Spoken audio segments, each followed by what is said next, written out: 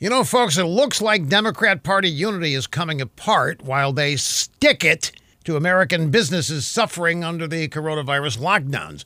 Senate Democrat leader Chuck Schumer and House Speaker Nancy Pelosi refuse to support liability protections for businesses that want to get back to normal operations. But according to The Hill, a few so-called moderate Democrats are pushing back. Chris Coons, a short little bald guy, Delaware senator, and Biden buddy, says he wants businesses to have some form of liability protection, but only with clear regulatory guidelines.